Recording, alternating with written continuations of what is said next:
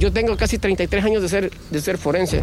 Nunca había visto una escena así. In spring 2021, reporter Brian Avelar launched an investigation that began in the depths of a grave dug by a serial killer and ended with the government forcing him and other journalists to flee El Salvador. Sonoro and Revista Factum present Humo, Murder and Silence in El Salvador.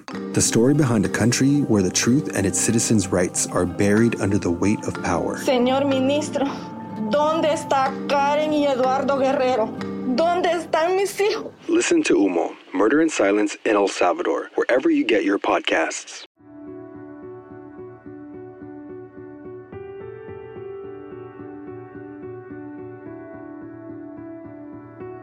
My name is Jane Borowski, host of Invisible Tears. This podcast will be about my story in my words, talking about my own personal experiences in self-healing. I do not claim to be a therapist, counselor, or a licensed psychologist. Hello, my name is Amanda Bedard, and I'm the co-host, producer, and editor of Invisible Tears.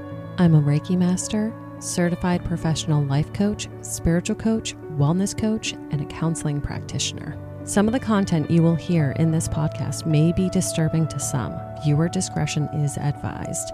But it is our hope by putting this information out there that we may help others to heal.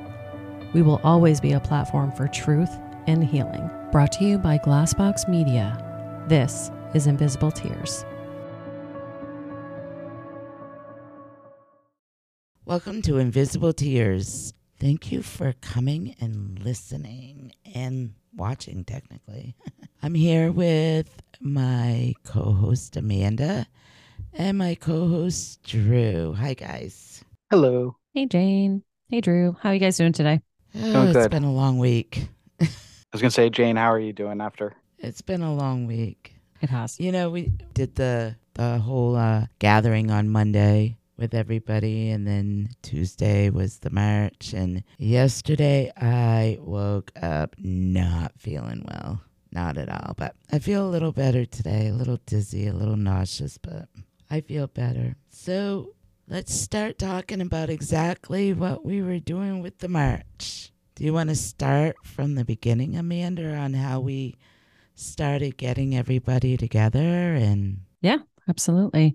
So you guys have been listening to us and hearing us talk about this march for a little bit now. What's interesting is, to really put it into perspective, a coalition ended up being formed out of this gathering of the minds and out of this event that we scheduled, was just this past August 15th up in Concord, New Hampshire. We all initially just connected because we were trying to support one another and we're trying to understand each other's cases. We were trying to be really a part of everybody's support system for their advocacy journey, considering we're on an advocacy journey as well. And what that ended up turning into was this force, really. And we very quickly realized that we needed to officially form, and we're definitely still in the early stages of that. But we essentially actually all threw this together in about 2.5 months, which is crazy when you actually think about it. So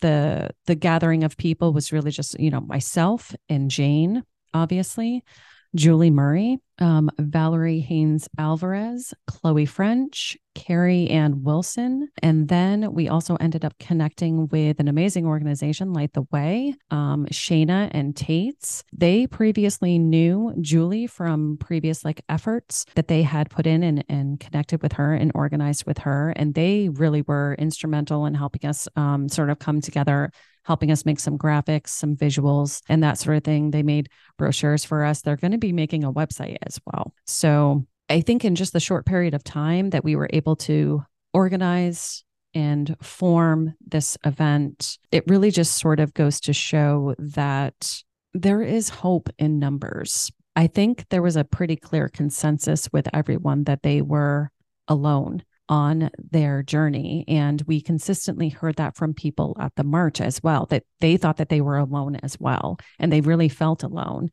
And I think that it was nice for us to be able to form this group so everybody doesn't feel alone. It feels like a movement to me, to be honest with you. Oh, it did. It did feel like a movement to me. I knew that Julie, Mora's sister, I knew that they were going to have a lot of people show up in support for them.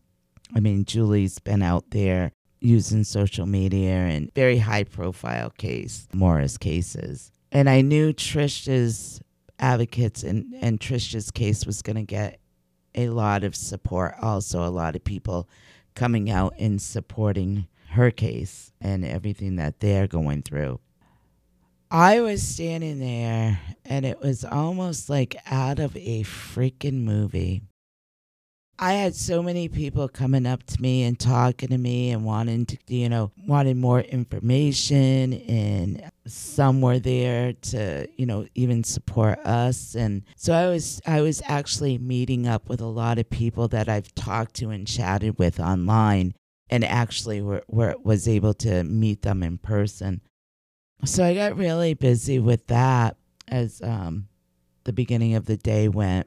And then I'm standing there, and it was like I was done with conversations, and Drew was standing next to me, and I just happened to look up, and I scan the parking lot, all right? So envision scanning the parking lot with a camera, and all of a sudden you see all these people with tears in their eyes, holding up signs of their loved ones that were murdered and their cases still unsolved.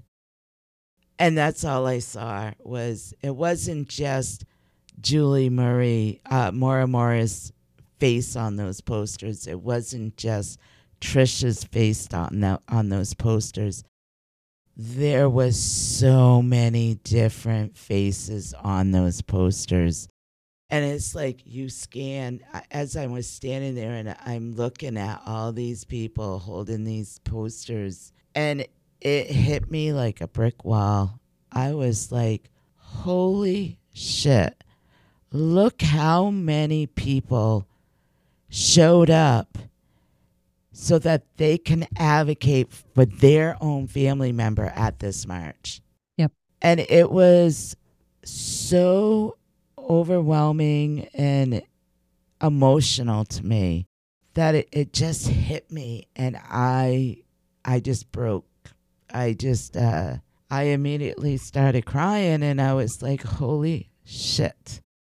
All these years I thought I was alone. I thought I was the only one that they were treating this way. I was the only one that had a cold case, unsolved cold case. And I had these grievances with the Justice Department, with the cold case unit, with the AG office. And yet I'm realizing, I'm standing there and realizing, oh my God, I was not the only one. Right. There was so many there. It was like out of a movie. Yeah. It was like out of a movie, and people were vocal. Yes. And that's what I absolutely loved. Everybody had a story, and everybody's case was so different. Mora's case, she's missing, and Trisha's case, she was murdered, and everybody knows who murdered her. And then the Connecticut River Valley cases was a serial killer, still unsolved. And there was just so many different, all these cases were so different, and yet we had the same grievances. We've all been treated the same way through the AG office, and it was a powerful day. It was an emotional day. I mean, it's unfortunate, but I never felt alone the whole day. I immediately felt connected with every single person there that day. And that was just, it was so overwhelming and so emotional. So as we're getting set up outside, we have two gentlemen that come out and meet us. Yes. And that was Mile Matson. He is the Chief Criminal Justice Bureau Senior Assistant Attorney General. And Michael Garrity, Department of Justice Director of Communication. I was standing there and they like came over to me first and introduced themselves. And I was like, oh, you're Miles. You've been talking to Amanda. I got to go find Amanda. So as I go over to get Amanda, Chloe, an advocate for Trish Haynes, she immediately was there and she became vocal. And then we all started becoming vocal. And then the next thing I know, media was like, woof, cameras and reporters. And it got a little crazy there for a little while. But everybody let everybody speak. Yes. You know, yes, I was angry with some of the things that I had to say. And Chloe was extremely angry with some of the things that she wanted to say. And Julie, you know, was there to express what her concerns were and what, you know, how they needed to do some change. And everybody was just so considerate, but yet everybody really jumped in to get their point across of how we all have been treated over the years was absolutely unacceptable. It was interesting in that we actually didn't have technical confirmation from Miles himself, and I had never spoken directly with Michael Garrity either. We didn't actually have confirmation that they would attend. I reached out directly to them, made sure that they understood the timing of the event, what was happening, when we would be there, and really urged and said, if you are available, please come down and meet us. Please come down and speak with us. It'd be great to get this initial face-to-face, connection going. And so those one-on-one conversations can move forward and it can really be a good, productive, situation going forward. So it was literally like right before 11 when we were supposed to start marching, when they came down and then everybody just sort of gathered. And I definitely do understand that, everybody had something to say. And so everybody was mindful and let each other speak and that sort of thing. Both myself and I know Drew did as well. And I'm sure other people did, but we may just not have witnessed it. Definitely did thank Miles and Michael himself for allowing people to speak to them in just sort of like that round circle beforehand, understanding that some of the conversations definitely did get heated and a little emotional and colorful, but they understood that while they haven't been in their positions too long, they understood that this was the feedback that they needed to hear, because that's a really good opportunity to change what is happening going forward. So I know we made sure to thank them for not just coming to the event, but actually feeling that brunt, right? They stayed throughout the entire event and listened to every single remark and spoke with most all of us afterwards. They did. But we were pretty disappointed that John Formilla, the head of the AG office, was not there. That was disappointing. These two gentlemen did stand there and they did listen to a lot. I did thank them for staying there all day and listening to us. But I kind of wonder, I got to look at it with an open mind. And obviously this isn't going to be our last march. We're definitely going to make sure that they're going to follow through with a few things that, that we want them to follow through. We're all supposed to be having our one-on-one with them. They're going to be scheduling that for any families that want to have a one-on-one with them. But I kind of question how much authority does Miles and this Mike Garrity have to make changes within the Attorney General's office? I think the one that could make the changes and could be beneficial to all the victims' families and the advocates would have been John Formilla. And unfortunately, he wasn't there.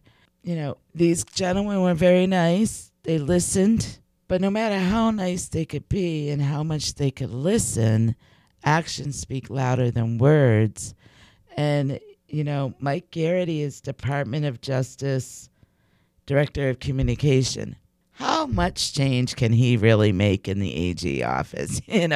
He's in charge of communication. I don't think he's in charge of any sort of policy that needs to have some changes in the office, in the Attorney General's office. So, I mean, as much as I appreciate him coming down and listening to us, he's director of communication. And I'm going to give you an example. There was this gentleman standing there. This was after everybody was at the podium speaking, which I'm kind of jumping forward. We'll get back to that.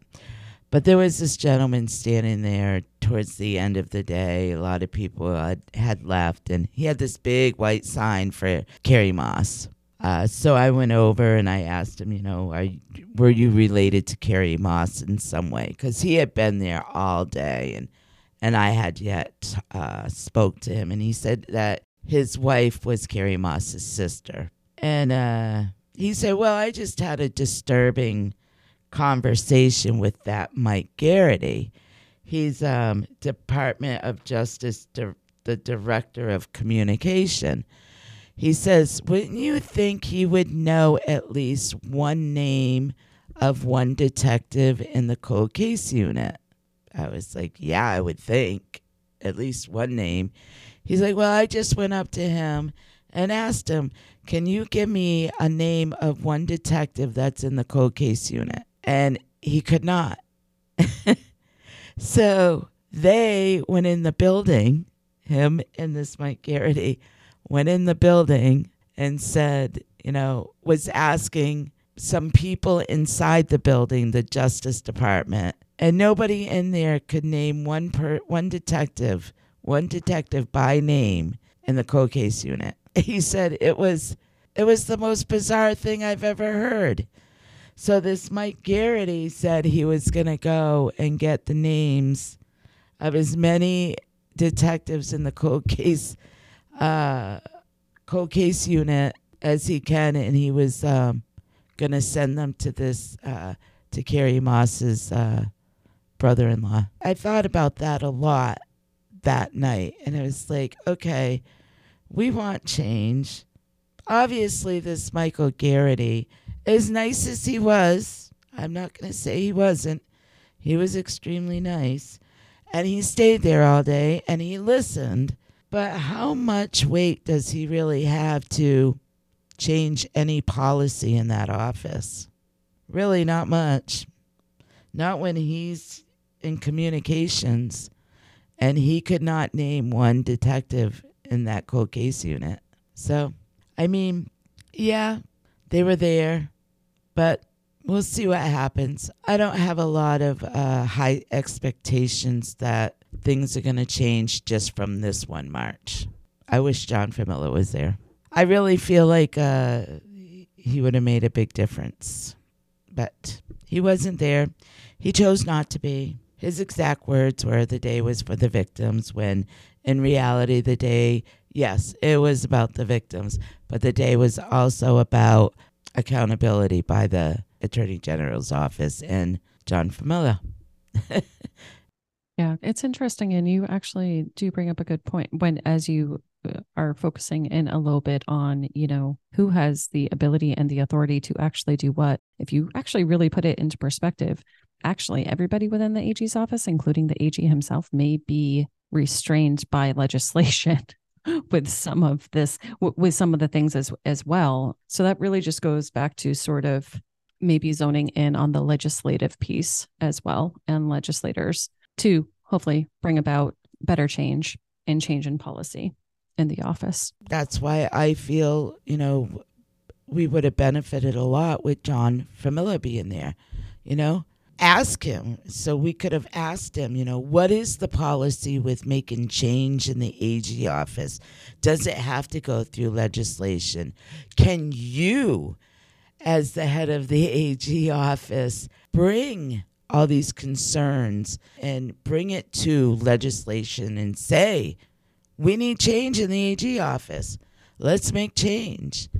But again, he wasn't there, so we don't know if he's able to make change or if it has to go through legislation. we don't know because John Familla was not there, unfortunately.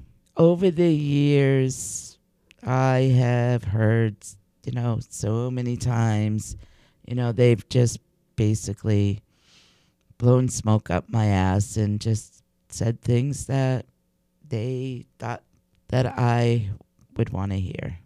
So, I don't know. I think I felt the same as Julie, and I felt the same as, Trisha's family. Not a whole lot of faith. But we all got up and spoke about, our grievances and our concerns and, what changes needed to be made.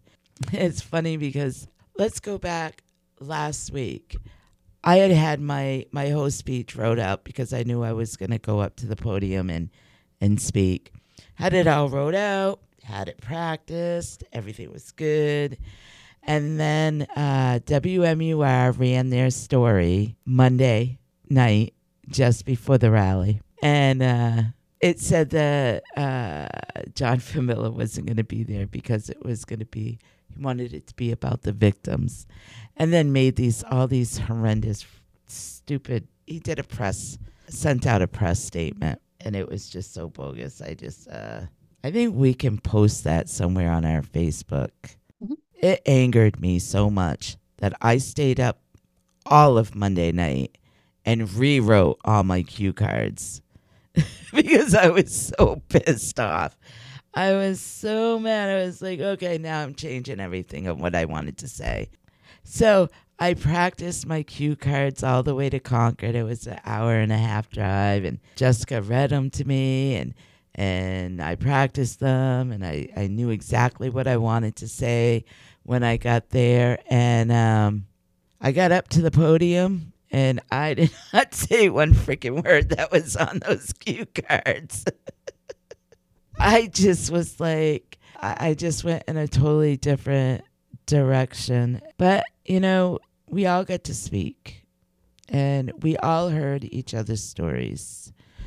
And, some of them were pretty emotional and pretty powerful. And, most of them were old cases, 15 plus years old and still unsolved. Some of them were missing. Some of them had stories like Trisha's story where they know who murdered their loved one, but nobody wants to prosecute the case. It amazes me on how many stories are out there like that. That's like, now did you hear Chloe when she started talking about Harmony Montgomery? Yep. At first I was like, whoa, that's like a sensitive thing, like right there, because I've been following her whole story, and they're finally going to charge her father for her murder, and that trial starts in October. And I was kind of put back at first about that, but then I thought about it. And you know what? There's so much truth in what Chloe said. I get what she says, what she meant now. They've never found Harmony's body. They have yet to find Harmony's body. But they did such an in-depth investigation that they feel they have enough circumstantial evidence to charge her father for her murder. Now, I followed the case. I've looked it up online. I did a little bit of research yesterday on it. Trisha's case has more witnesses and more circumstantial evidence and physical evidence where her body was, a part of her body was found, that there's more evidence in Trisha's case than there is in Harmony's case, but yet they will not prosecute Trisha's case. How bizarre. Yeah. I don't get it. It goes to Chloe's point. It kind of all depends on who you are and how the press is actually covered. Yeah. In those instances, which is basically exactly what she said. It is exactly what she said. Yeah. I totally get what she meant by that. Harmony's case just went so national that New Hampshire felt like, oh, we have to do something about this case, or we're going to be, scrutinized by other states, and so they really dove into the whole Harmony case. But I'm sorry, if you've got this much resource and you're diving into this one case the way you are, there's no reason why you can't dive into this other case that is very solvable in the same manner. Yeah, it does make sense. Yeah. Yep. We'll be right back after a quick word from our sponsors. And now back to our episode. Drew, what did you think about the day? Or actually, do you want to talk about a little bit about what you organized on Monday? Do you? Yeah, exactly. It was so nice. It was. Yeah, so Monday night, the coalition, for the most part, got together. It was me, Amanda, Abriana, Jane, Jessica, Cheyenne, Julie Murray, Chloe French, Val Alvarez-Haynes, Shana and her husband, Mark, from Light the Way. And we were able to get Machina Arts from Keene, New Hampshire to host it. So a special thank you to Jordan Scott, the owner, and then also Nicholas Snow, the chef that took care of us that night. Great food and great location. It was an awesome opportunity to get everybody together. In there, I shot some interviews with everybody that took part in the rally, just to get some of their thoughts on different pain points they've been through with the investigations, what they hope to expect out of this rally, and also what their thoughts are on this coalition coming together. So we're hopefully going to be putting out some more content related to that. If you do happen to follow us on Facebook, we did just put out a GoFundMe to help fund this documentary that we're putting together. So if you do want to support us further, please help out any way possible. Yep. Support the production of the documentary itself. Yeah. Yeah. And with that too, we also did capture the rally with also audio too. And you're actually going to be hearing that before you hear this episode, because we'll be putting it out as an early release. So everybody can actually see and hear the rally that Jane and all these other wonderful people took part in. Yep. It's mainly just the podium remarks. Just the podium remarks. Yep. Yep. Because we were actually able to capture clean audio for that. So awesome. That's awesome. And we might be putting out some of the media scrum that happened beforehand as well, for extra content, because there was some interesting conversations going on there and interesting back and forths, not necessarily with the advocates in the AG's office, but advocates and members of the media. So you can definitely hear and see some of that. What was interesting about that interaction was I was specifically paying attention to that publication. And so that would actually be the Concord Monitor. I was specifically paying attention to, don't get me wrong, we'll make sure and list all the rest of the media outlets that were there and all the fantastic coverage that they did too. But specifically with the Concord Monitor, I really wanted to see what publication they would actually put out. And I have to be honest with you, the publication that they actually put out right after the rally was a great publication. So it was a great article. Other great people that picked it up. So Amy Cavino from WMUR, she's absolutely fantastic. And they put out constant different live feeds from us too. Boston 25, Bob Ward was there. It was great to meet him. And then also the Concord Patch. They put out a fantastic article. Absolutely. It was really in depth. And we really appreciate that coverage as well. As a matter of fact, I think I'm going to reach out directly to that reporter. I really love the way that they covered the event. And they were the one that actually did go to the governor to get a comment on this rally and if any changes would be made to the AG's office. Yep. Yeah, I really did like their article. I have not read the Concord Monitor yet. The Monitor, I was surprised that they didn't bash Chloe, and they actually handled it professionally. They weren't very professional at the not at the rally. Not at the rally, no, but when the not article at all. came out, I was surprised. It was a professional article. Yep. I was hoping to see the quote, "Fuck you, Chloe French, FRENCH." Yeah. As she was explaining to us afterwards, so before we did the actual, remarks at the podium, we did do a small march, essentially like down the one-way street. And it was pretty important, with the advocates that, sort of like Jane, Julie, myself, Chloe, Vat, like everybody sort of be like in the front, like leading the group. And while Chloe was within and right next to us, she kept on getting badgered by a reporter, specifically asking her exactly what things he had done wrong in a previous article. And so she just gave him, a very distinct quote and spelled her last name for him to get him to just stop. Just stop. She was in the middle of doing something. So yeah, his last article that he did before, like announcing the march and announcing the rally, we did appreciate that he took the time to get that out there.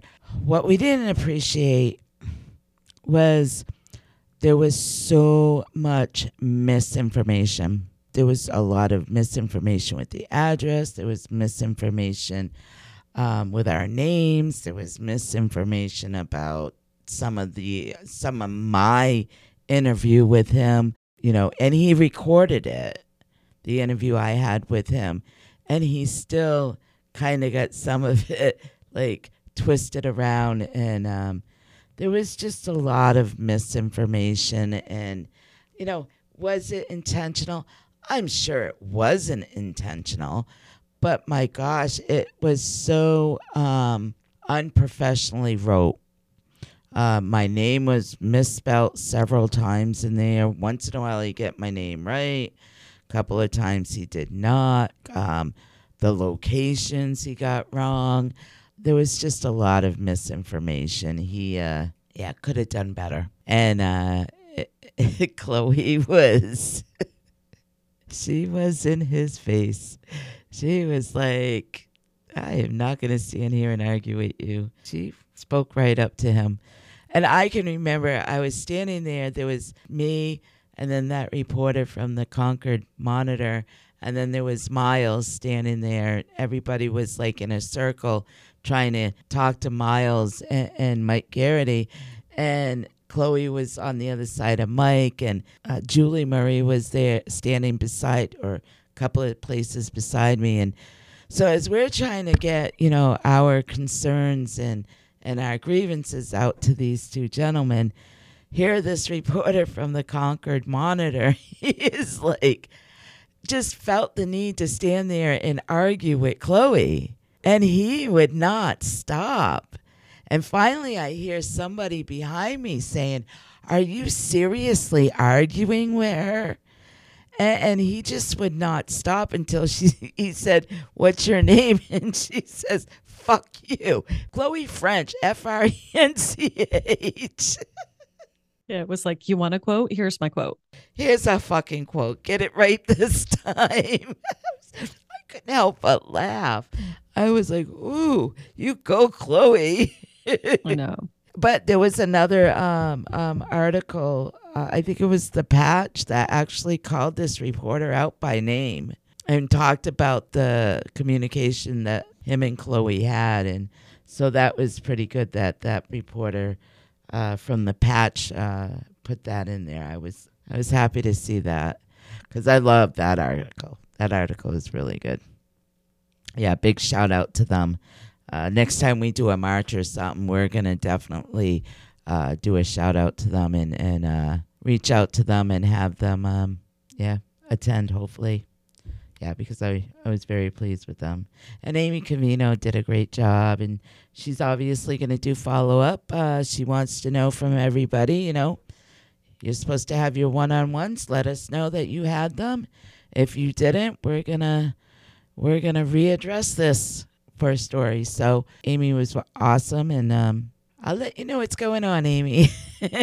Definitely. So yeah, it was a perfect day. It was a perfect march. It was a perfect rally. I think we got our voices heard. We spoke very loudly, and yet, we all had something to say, and we said it. And I was looking back I was trying to do some more research on, rallies and marches and stuff like that in New Hampshire. And that was actually the very first rally or march done at the Justice Department to address the AG office. I mean, yes, Trish has her rallies. They have rallies for Trish every year. But this was the first actual march done up in Concord to the AG's office. And I was like, wow, well, I don't imagine it's going to be the last. I don't either. I think all in all, the day definitely did have some successful aspects to it. Number one, at least just getting them down there to listen. Again, as you noted, actions speak louder than words. So now the onward communication and the one-on-ones to make sure that people are actually communicating with the AG back and forth will be important. The show of support from other people that we didn't, all the other supporters and all the other advocates that we didn't know previously that actually showed up, even given the weather. It wasn't exactly the perfect weather for us either. We had to frantically adjust logistics and make sure that we had tents so the PA system wouldn't fry. So we talked about in the beginning what success would look like, and I think definitely some of those pieces of success were accomplished. Obviously, there's momentum in this, and going forward, we need to make sure and keep the momentum and go forward with it to really make sure that communication stays there. One of the interesting things that I noted too, which was extremely powerful, was even after our event, I'm not sure if you read the email that came in from Julie right after our event, Jane, but even there were 3 different people that messaged into the New Hampshire Unsolved with their own specific cases too. I did. The feedback of that, I think too, was extremely powerful. I think it's clear that people have felt alone in their advocacy journey. And so I think the power of the support system and with us organizing is really only going to be beneficial, not just for getting things accomplished in cases, but for the mental health of people as well in the state. And I think that's a pretty a big accomplishment too. Oh yeah. I mean, there were families that drove up from Tennessee, Tennessee, just so that they could get their stories out there and be involved, and so that they could share their grievance with the AG office. I was just like in shock. Oh, and we can't forget to big shout out to the Crawl Space team, Jen, Tim, and Lance. They were there helping us capture some footage as well. I mean, it wasn't just about the footage to them either. They would have come and supported the event and the day. But big shout out to them for traveling in as well. Yeah. Yeah, and then there was also Angela. Oh, I don't know how to say her name. From Crime of the Truest Kind, and then Kristen from Murder She Told. Yeah, Kristen come from Maine, so that was pretty nice for them to come down and support us. But Drew, you and Obs were absolutely fabulous at that rally. It was like every once in a while I see you guys going around because I knew you were there, but it was almost like you were just like all totally behind the scenes. Like you and Obs just were so professional about everything. I knew you guys were there, but you guys were just going around and just capturing like so much stuff without being so noticeable, I guess is what I want to say.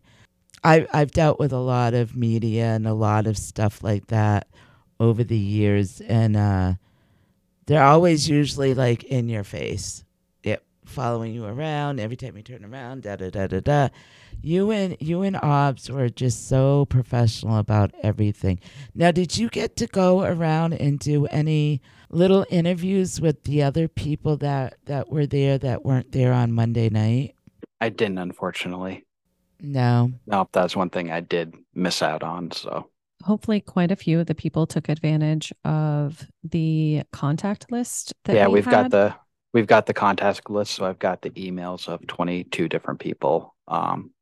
And yeah, going to be reaching out to them individually just to get them on here to tell the story of their loved ones, and just to highlight too how much of the same grievances every single family is having, regardless of the background, regardless of what happened to their loved one.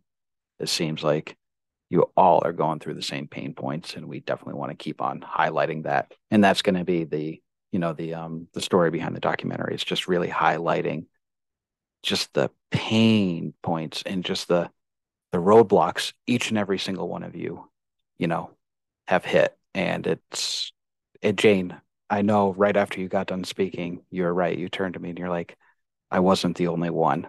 And I could see you really had that realization of, yeah, when we were talking with Chloe and Julie, you're like, okay, there's, 2 other cases that have dealt with the same stuff. But then you're like, here's a dozen cases thrown in my face where they've all been treated the same way as you have. And it really brought that to a realization, even for myself too, going, wow, there's so many more other people that have dealt with this. Yeah. I mean, the only way I could describe it is like it was out of a movie.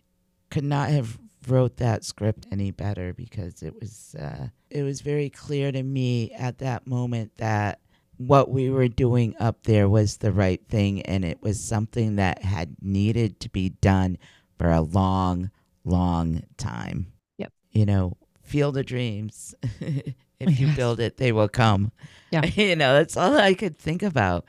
If you build it, they will come. And all of a sudden, we form this little coalition and get it out there in the news. And all of a sudden, they're coming. Yeah. And a lot of people, came up to me.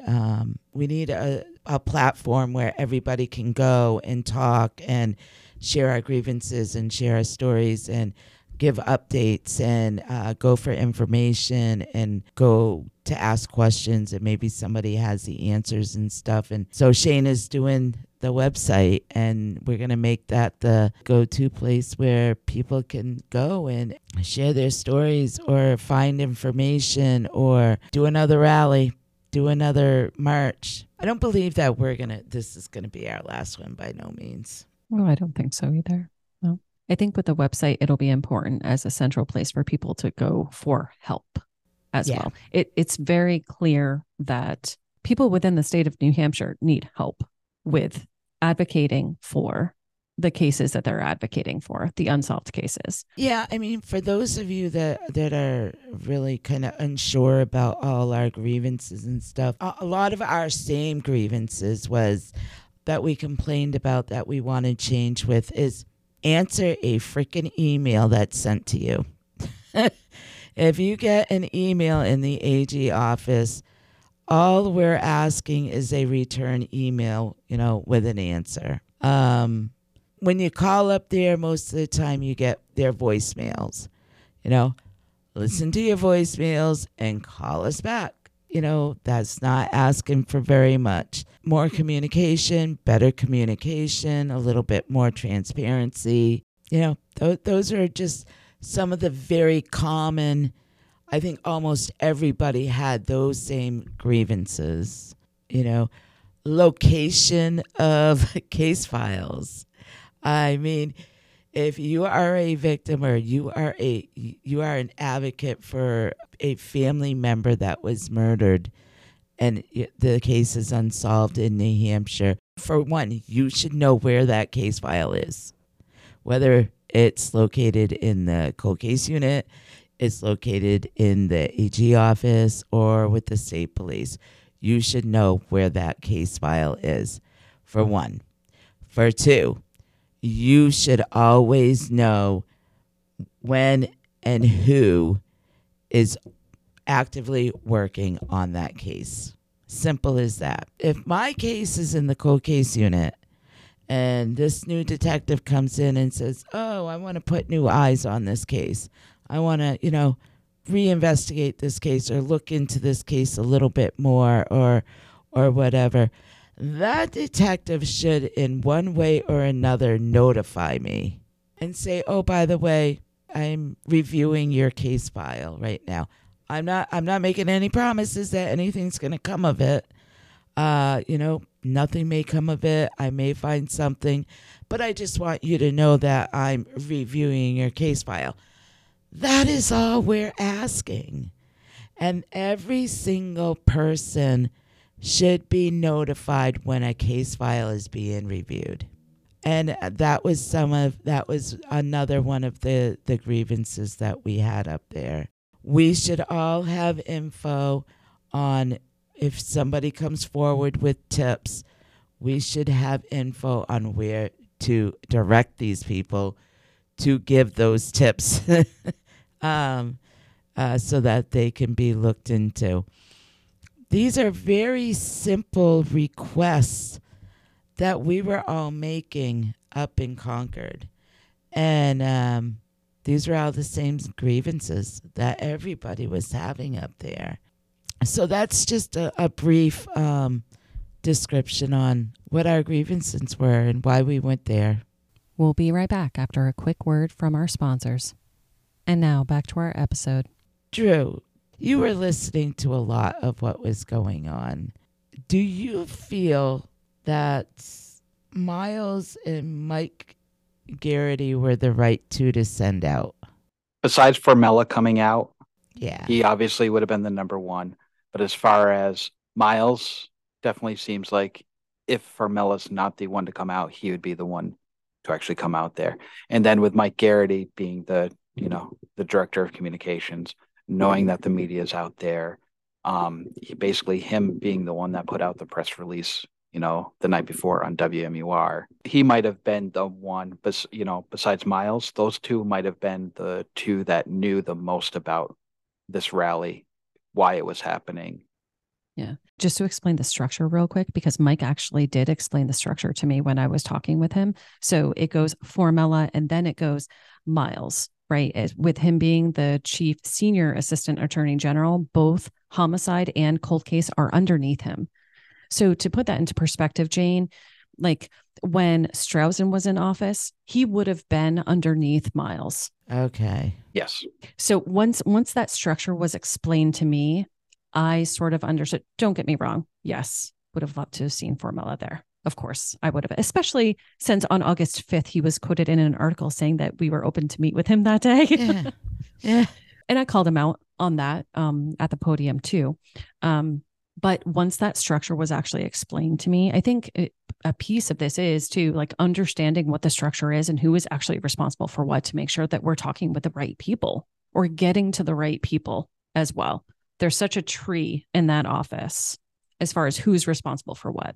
And you figure somebody like Mike Garrity, his job really is trying to be that, I would almost say like a peacemaker between multiple departments, not just between advocates in the AG's office, but I'm sure he's doing that same sort of stopgap work between, say, the AG's office and another state department, being the director of communications. So for him being there, yes, he's going to be the one that would be the best one to at least take our message in bringing it to Formella in a way that Formella can grasp all the grievances.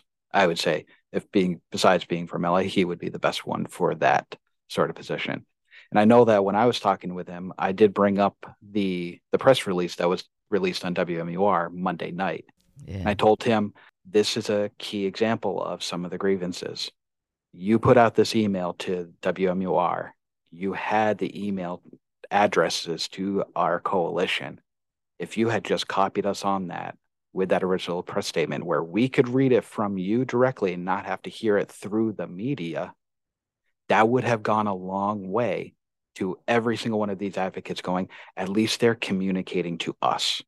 But I was like, but when that press release came out and everybody heard it for the first time through WMUR, it was like once again, they're not communicating to us. They're communicating to the media. So just that little thing. And I could see it almost like with Mike going, all right, that's a valid point. There was just one additional step that if we had done, it would have gone a long way to everybody that's here. And it's something that is so small and simple, but they didn't even think about it. So, yeah.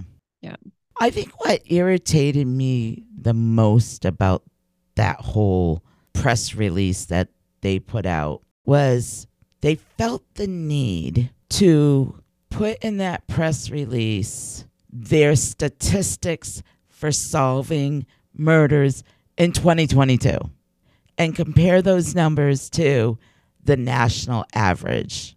Now, I'm sorry, but by you putting out there in the same response that you're supposed to be making to us or about the march. Now, remember, all these cases that have to do with the march are unsolved cases.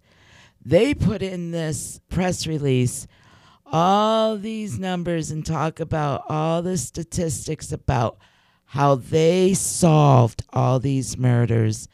And I was like, how disrespectful that was to all of us at that march, standing there advocating for all these unsolved murders and missing persons.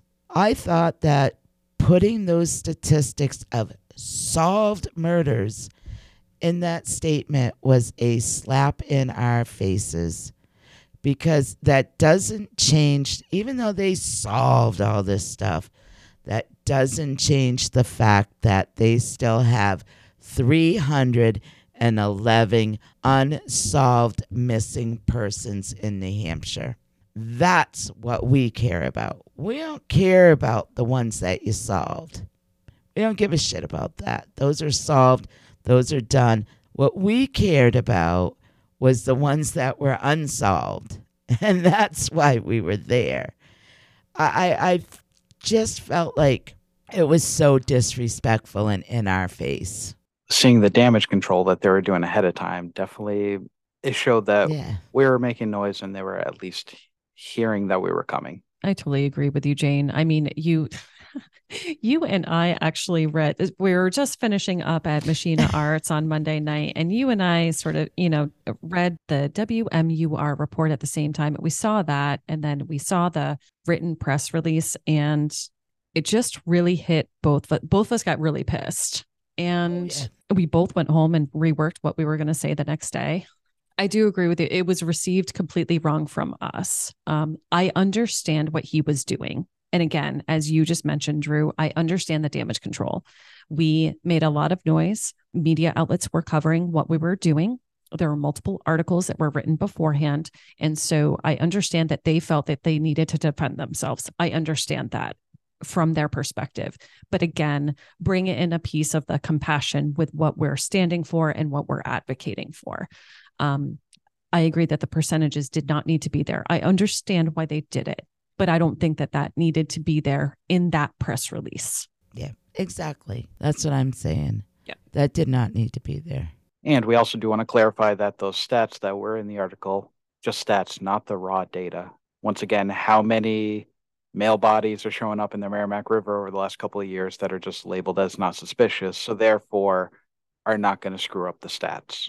And another point, I don't have the exact date. And actually, Drew, maybe you can pop on to the cold case website real quick and see when the last update date is on the cold case website. So the first original figure that we put out there of 130 unsolved and missing in the state of New Hampshire came directly from the Department of Justice cold case website. That website has not been updated in at least a few years.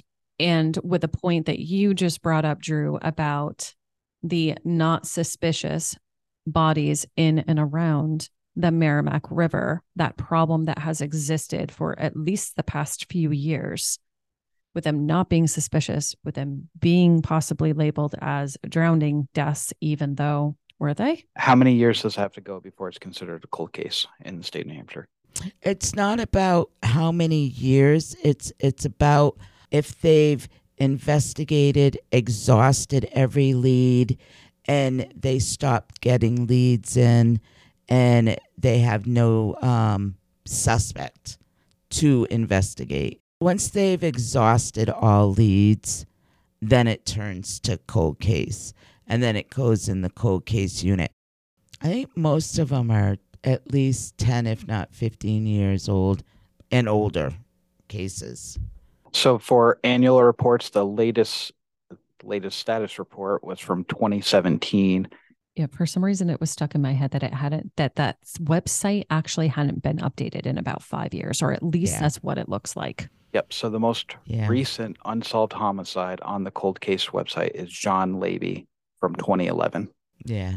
But then you got to look at how many unsolved missing and murdered cases right now in the state of New Hampshire is well over 300.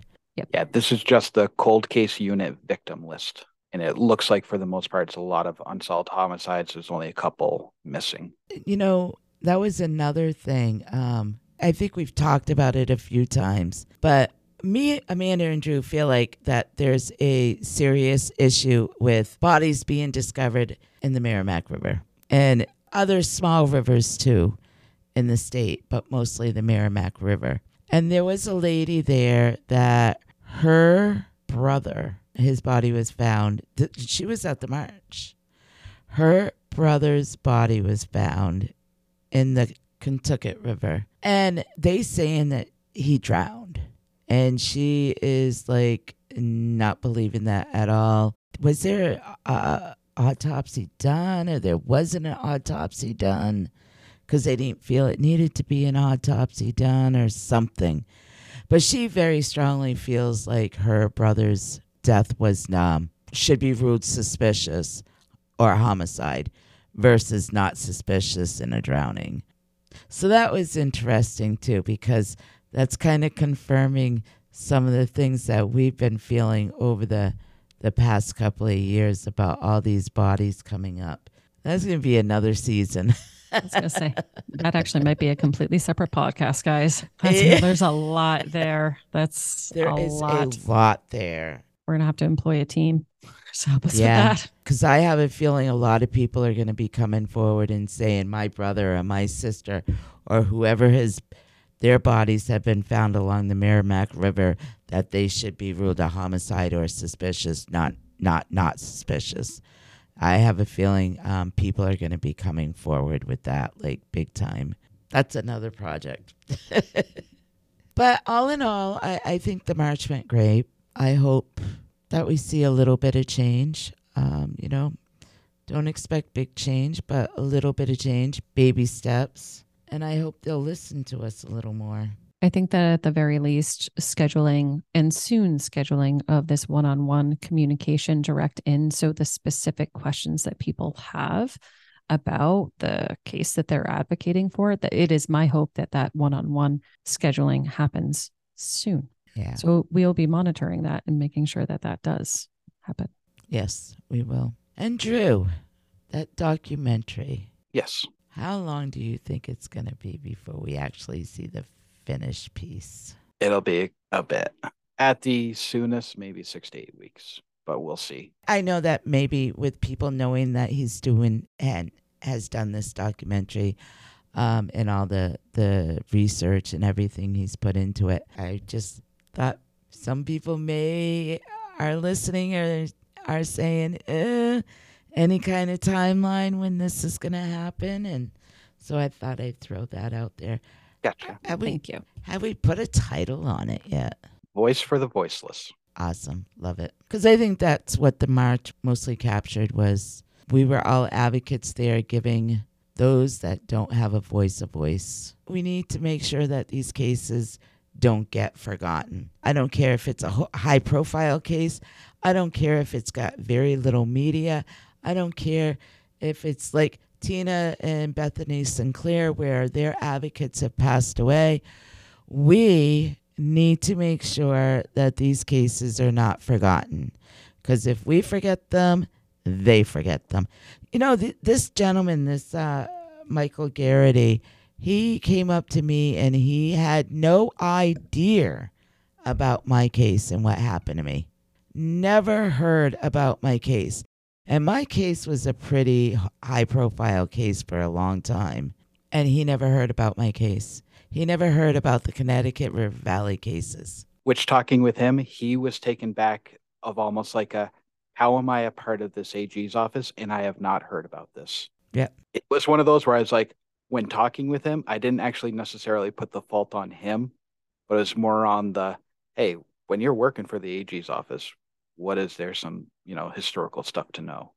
So it was more of the AG's office isn't even talking about it. They don't really care. So that was how I took it. Is he did seem really taken back with your story, with the Trish Haynes story, with a couple others, that he was like, you could see the look on his face when Val was talking about Trish being cut up and put into a washer and dryer. You could see that look of, holy shit, this actually happened in New Hampshire. How did this happen, and how has it not been solved? So at least that was the look on his face when talking about Trish's case in particular. So Yeah, I think that's where it comes in, where we cannot let these cases be forgotten. That's what we use in our podcast for, Invisible Tears. We're not going to let these cases be forgotten. And we are going to start contacting some of the ones, or all of them that were there, to let them come on if they want to come on to our podcast and tell their loved one's story. Yep. I mean, whether they want to actually come on or not, at least connect in with them and learn all of the details and all of the factual details in regards to the cases of, their friends and loved ones, and actually find out more about the individuals themselves.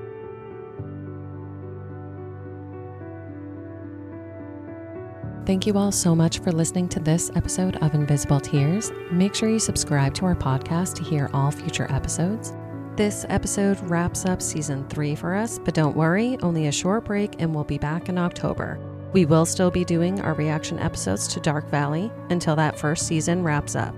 When we come back, we'll have any updates on Jane's case, updates and coverage of other cases, and be sharing our experiences at CrimeCon. Click into our link tree too in the episode description to find and follow us on all our social medias.